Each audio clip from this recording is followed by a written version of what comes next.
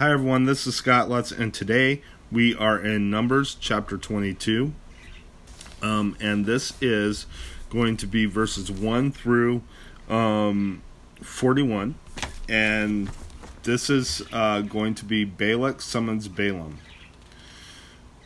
Then the Israelites traveled to the plains of Moab and camped along the Jordan across from Jericho.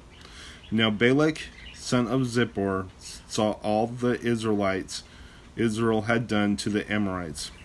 And Moab was terrified because there were so many people. Indeed, Moab was filled with dread because of the Israelites.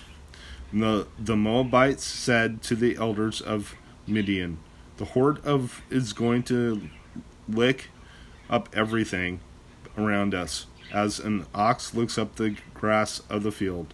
So Balak, son of Zippor, who was king of Moab at that time, sent messengers to summon Balaam, son of Beor, who was at Pethor near the river in his native land. Balak said, "A people has come out of Egypt. They covered the face of the land and have settled next to me. Now come and put a curse on these people, because they are too powerful for me. Perhaps then I will be able to defeat them and drive them out of the country. For I know that those you bless are blessed, and those you curse are cursed." The elders of Moab and Midian left, taking with them the fee for divination. When they came to Balaam, they told him what Balak had said. "Spend the night here," Balaam said to them, "and I will bring you back the answer the Lord gives me." So Moabite princes stayed with him. God came to Balaam and asked, "Who are these men with you?" Balaam said to God, "Balak, son of Zippor, king of Moab, sent me this message. A people that has come out of Egypt covers the face of the land. Now come and put a curse on them for me. Perhaps then I will be able to fight them and drive them away." But God said to Balaam, "Do not go with them. You must not put a curse on those people, because they are blessed." The next morning Balaam got up and said to Balak's princes, "Go back to your own country, for the Lord has refused to let me go with you." So the Moabite princes returned to Balak and said, "Balaam refused to come with us." Then Balak sent other princes, more numerous and more distinguished than the first. They came to Balaam and said, "This is what Balak son of Zippor says. Do not let anything keep you from coming to me, because I will reward you handsomely, and do whatever you say, and come put a curse on these people for me." But Balaam answered them, "Even if Balak gave me his palace filled with silver and gold, I cannot do anything great or small to go beyond the command of the Lord my God. Now stay here tonight as the others did, and I will find out what else the Lord will tell me." That night God came to Balaam and said, "Since these men have come to summon you, go with them, but do only what I tell you." Balaam's donkey. Balaam got up in the morning, saddled his donkey, and went with the princes of Moab. But God was very angry when he went, and the angel of the Lord stood in the road to oppose him. Balaam was riding on his donkey, and his two servants were with him. When the donkey saw the angel of the Lord standing in the road with a drawn sword in his hand, she turned off the road into a field. Balaam beat her to get her back on the road. Then the angel of the Lord stood in a narrow path between two vineyards with walls on both sides.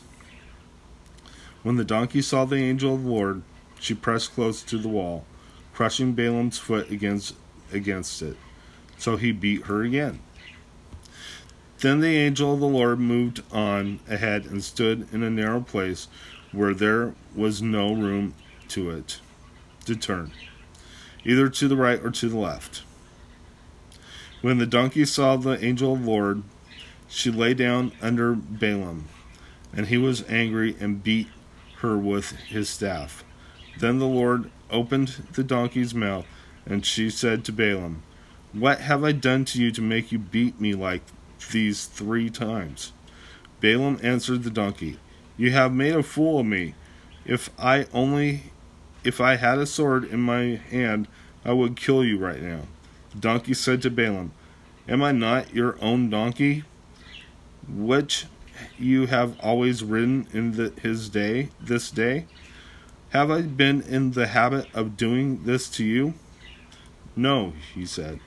Then the Lord opened Balaam's eyes, and he saw the angel of the Lord standing in the road with his sword drawn. So he bowed low and fell face down.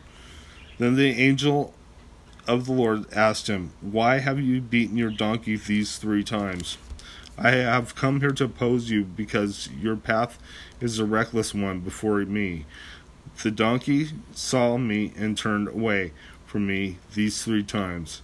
If she had not turned away, I would certainly have killed you by now, but I would have spared her." Balaam said to the angel of the Lord, "I have sinned.